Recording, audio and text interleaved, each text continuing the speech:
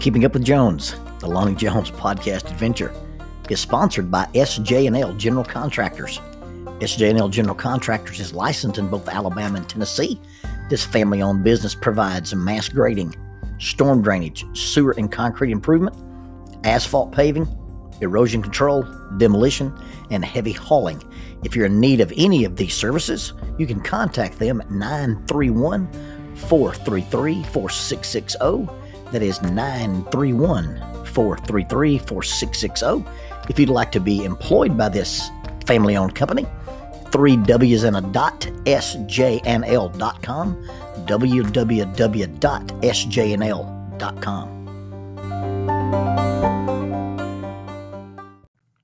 Full disclosure. That may be a scary thing to some of you, and it's a little intimidating for me. Full disclosure, I have two very good friends, Bob Danoon and Jason Brightwell, who have offered to do the Lonnie Jones podcast adventure known as The Truth, where they give full disclosure about some of the behind-the-scenes stuff. Bob likes to refer to me as the out-of-control, foul-mouthed preacher, and Jason teases me about everything from a pseudo-infatuation they've created to everything about my hype. Full disclosure, not counting Bob and Jason's contributions to the matter, full disclosure is I'm not a good climber. I enjoy climbing. I talk about climbing. I've written about climbing. I've done lots of climbing, but I'm not a good climber. In the old days, rock climbing was path of least resistance. If you had to climb a tree and swing over to the rock, if you had to prop up a ladder, if you had to use sky hooks, climbing was just climb the thing by path of least resistance. As climbing evolved, it began to incorporate, hey, could you climb this route and not use those handholds on the right side, but just do this? Climbing became what we call free climbing. Free climbing is when you climb the rock and you don't use anything but the rock to make forward progress. You don't pull on the rope. You don't hang on a hanger. You don't use anything for assistance except your hands, your feet, and the rock. Now sport climbing has several variations, several forms. The easiest and most popular is a thing called top roping.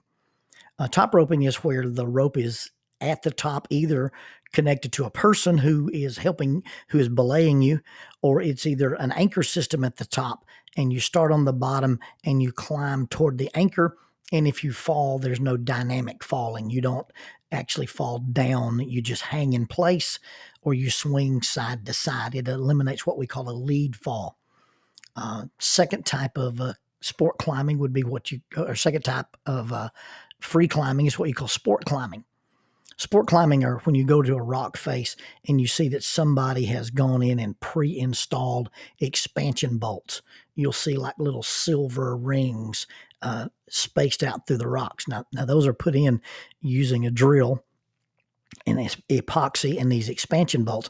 And as you climb to these intermediate places of protection, typically a sport route has no features in the rock that you could put any type of anchor in.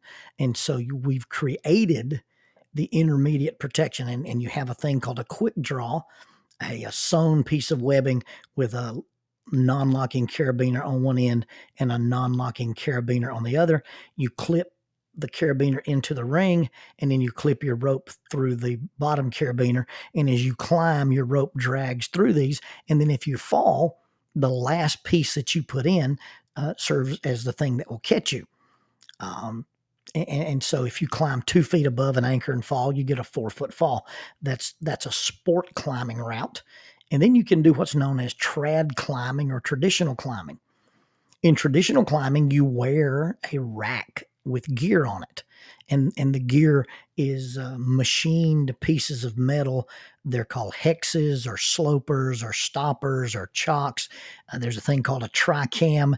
They even now make these mechanical cams that you squeeze and they fold up and you put them in the rocks. Sometimes you just put a piece of protection over a horn or a protrusion of the rock, and you build your anchor system as you go up. Now, you're not hanging on these pieces to help you climb. You're putting these pieces in, clipping your rope through them, and then if you fall, as you fall past them, they catch you. The ropes are stretchy. There's a lot of dynamic stuff in the system, and you don't come to an abrupt stop. And these are known as lead falls. And I would have to say that the vast majority of my climbing, at least in the state of Alabama, has all been top roping. Most climbs in Alabama are short enough that you can do a single line and you can top rope. Probably done more trad climbing than sport climbing. I don't know, just never have liked sport climbing.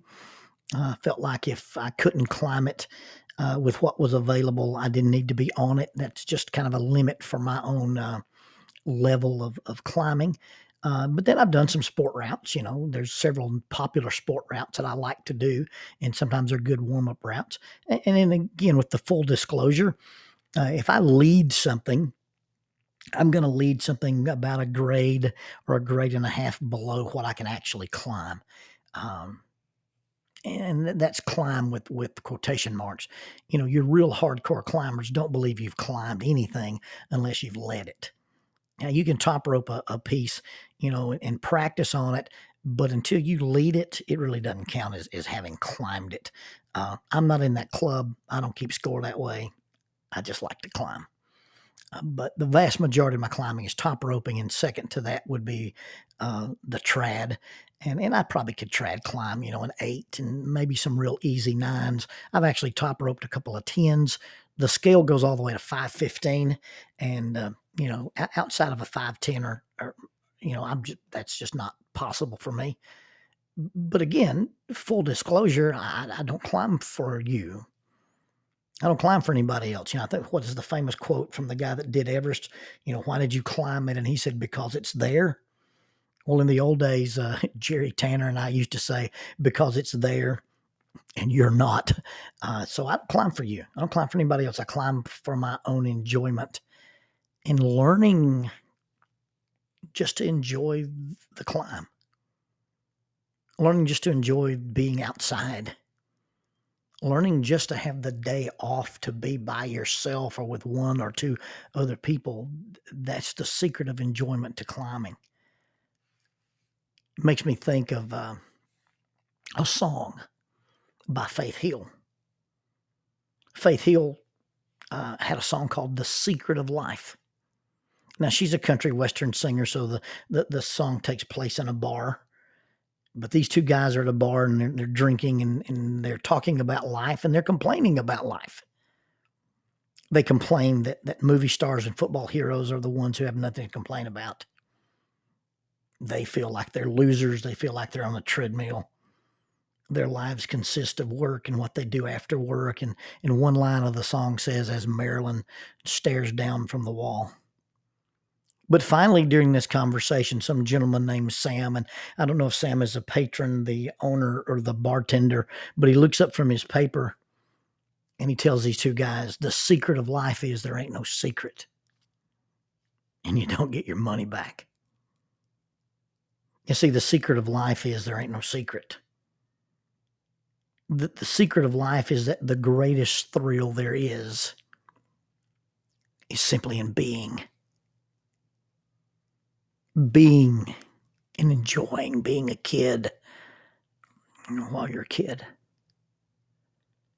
being a college student while you're a college student,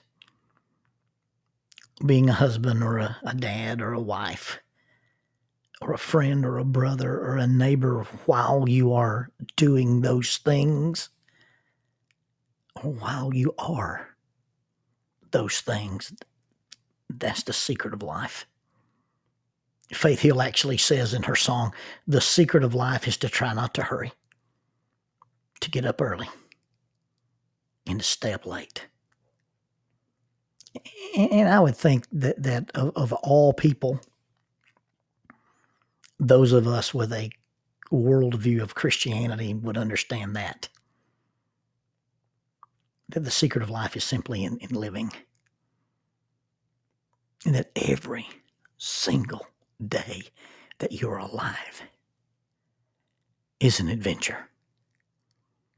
It's an adventure to watch the sun come up or the sun go down. Daryl Pickle has often quoted by me when we're standing on that old big pontoon boat about to go shoot fish in the river.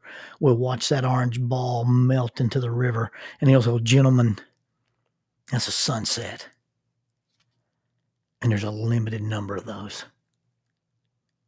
Understanding that there's a finite number of sunrises and sunsets and hugs and kisses and hikes and walks and racquetball games and basketball games and sitting on the couch afternoons. Just understanding that every single one of those things is an adventure. Not because of what you're doing, but simply because you have been present at the doing. The secret of life is godliness with contentment, resting in the fact that we're not keeping score, we're not trying to be something. We're just allowed to be, and that is something. If I strive to be a football hero or a movie star or just a hero, if my definition of who I am is that I have to earn it, find it, make it, or do it in order to be happy, then there'll always be something to do or make or find or have, and I'm always chasing it and never enjoying it while I have it. Probably if there is a secret to there not being a secret, that unsecret would be to change the way you see yourself, change the way you define who you are. Because my definition is not in what I do or what I make or what I have or what I accomplish, but it's a shift in mindset, understanding what I am. You see, if I have to be the boss or the owner or the manager or in charge, understanding that I'm not the boss, I'm not the manager, I'm not really the owner, and I'm not really in charge. The perspective, and this perspective may rub you wrong, but the perspective is see yourself as a sheep. And now I'm not talking about in the political sense of that I'm part of the mindless masses. We used to call that a lemming, not a sheep, but it's become popular to do that now. I find it disparaging because really the concept of being a sheep is only in relationship to my relationship with the God shepherd or God as a shepherd. David, the shepherd, the king, the shepherd king, wrote about this in the very famous 23rd Psalm. Everybody can probably quote, if not some of it, all of it. But what David does when he writes the 23rd Psalm is he takes a perspective that he didn't know, but it's called mirror neurons. A mirror neuron is this thing that we have the capacity of as primates. And humans are among primates, not from an evolutionary standpoint, but just from a taxonomic standpoint, probably. But they were doing these experiments with macaque monkeys, and they had put probes in their brains and were watching the areas of the brain light up when the monkeys would do various things. And particularly one of the things they were studying is where the brain lit up when they ate these nuts. Well, the scientists all took a break. And I guess one scientist, as scientists probably are, our nerds, didn't have any friends. And he's staying in the break room, and the monkeys are there. And they've still got the monkeys hooked up to the probes, and he decides to eat some of the peanuts.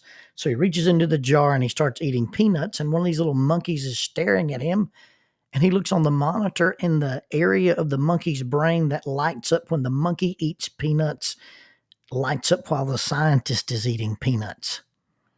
And that's an oversimplistic explanation of it, but it led to the discovery of mirror neurons.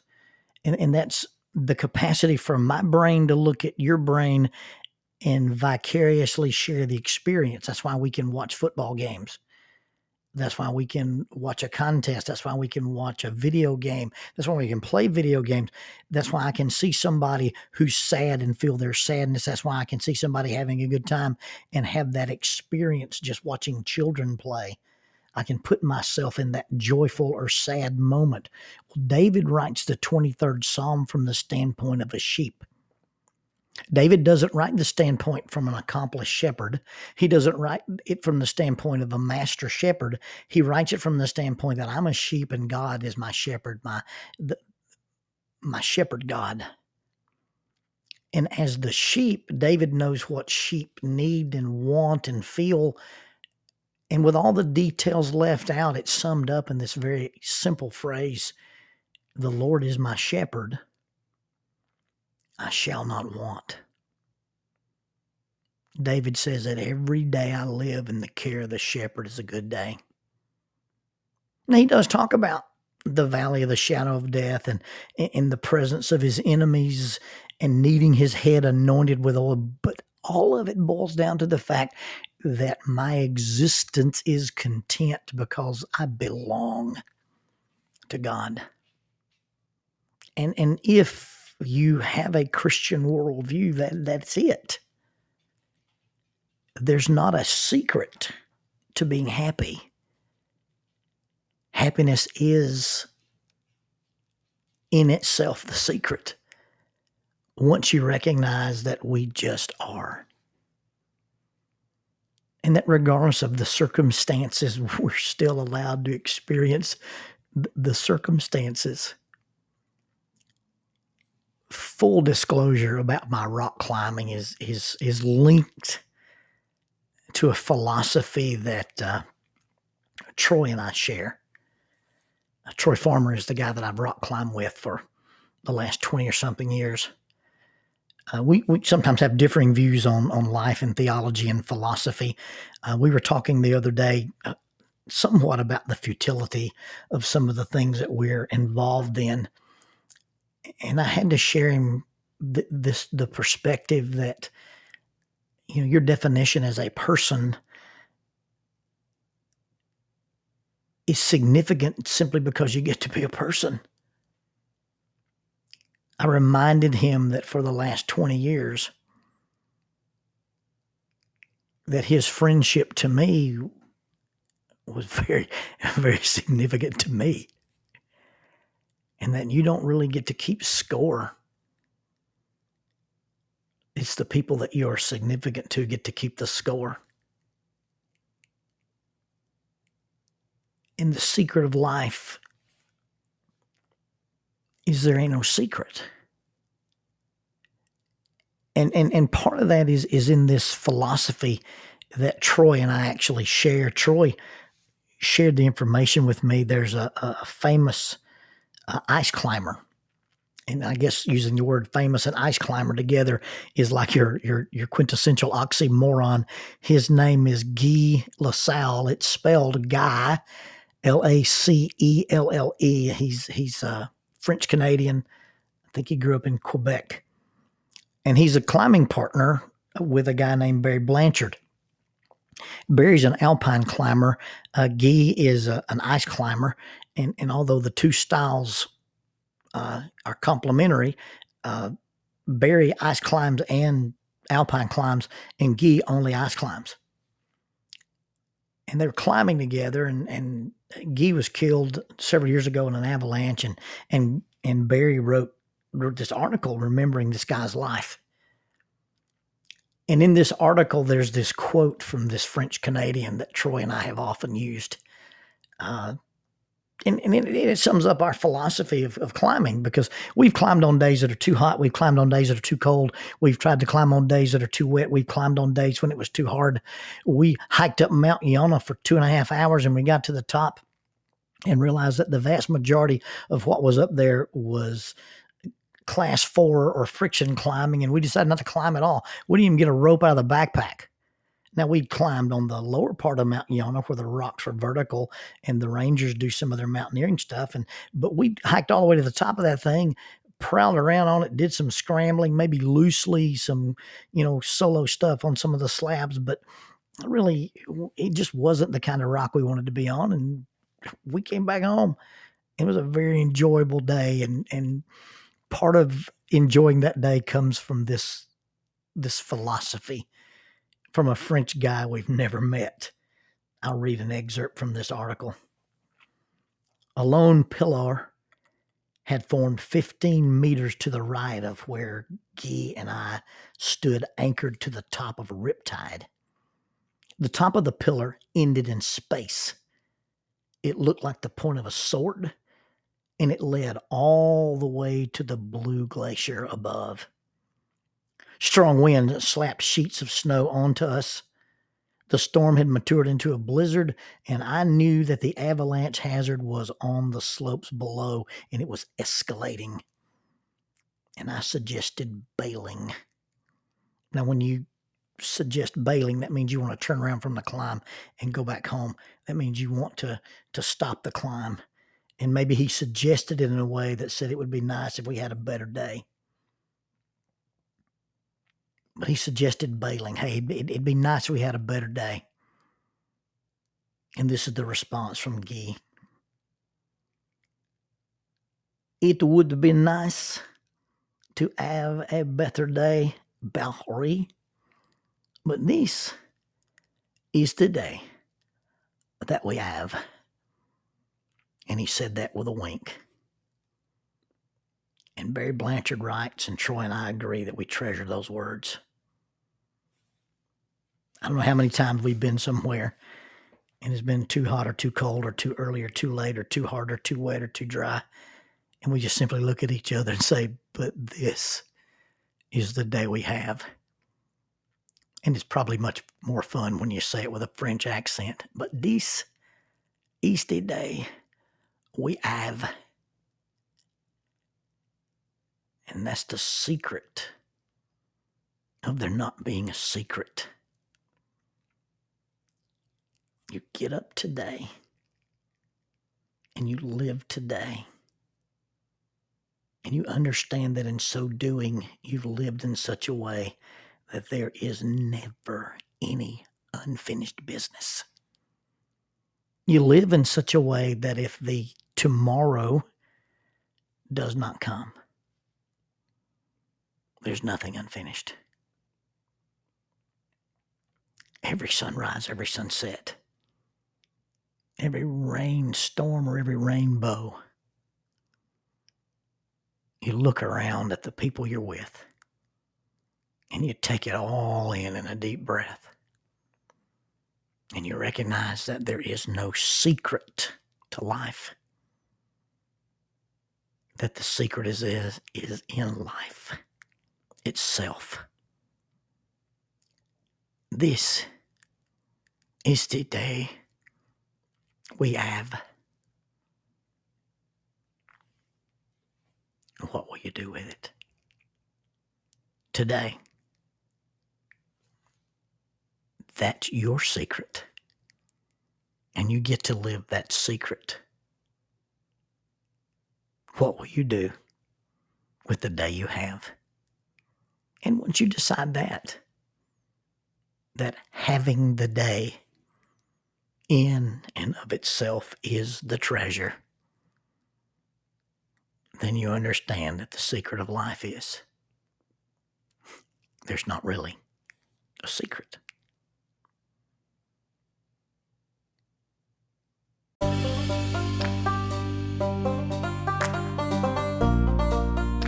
Keeping Up with Jones, the Lonnie Jones podcast adventure. I am your host, Lonnie Jones. My wife Jackie and I moved to the city of Huntsville in 1986 for me to be a youth and family minister. I have been a minister since 1980. I have served in this community as a police chaplain assigned to a SWAT team since 1992. and I've been in private practice as a licensed professional counselor since 1998. I'm also an adventure educator and an avid outdoorsman. I dabble in rock climbing and I goof around with Brazilian Jiu-Jitsu. Our life has been full of many wonderful experiences and some just outright adventures. I used to write about those things in a little church bulletin article. So now instead of asking you to read those things, we're just going to talk about them in our podcast. And as we talk about them, we're going to talk about the facts. The facts lead to concepts, and the concepts lead to application. One caveat about the facts is, for the most part, we're going to tell you the facts just as they happened.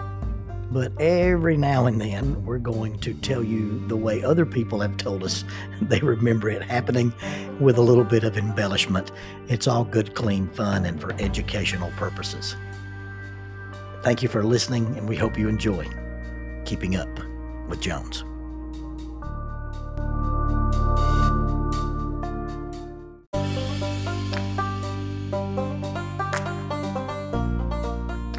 There are 32 miles of cave passages in Cumberland Cavern. 333 feet underground is the Volcano Room. The Volcano Room is the site for the youth rally known as Erupt. It's an underground youth rally. It's an annual event, takes place in October. The next Erupt is scheduled for October of 2021. Erupt is a sponsor of Keeping Up with Jones, the Lonnie Jones podcast adventure. If you'd like more information, you may contact them at eruptyouithrally@gmail.com. That's eruptyouithrally@gmail.com. Or check out their website for more information, 3 W's and a dot, eruptyouithrally.com, www.eruptyouithrally.com.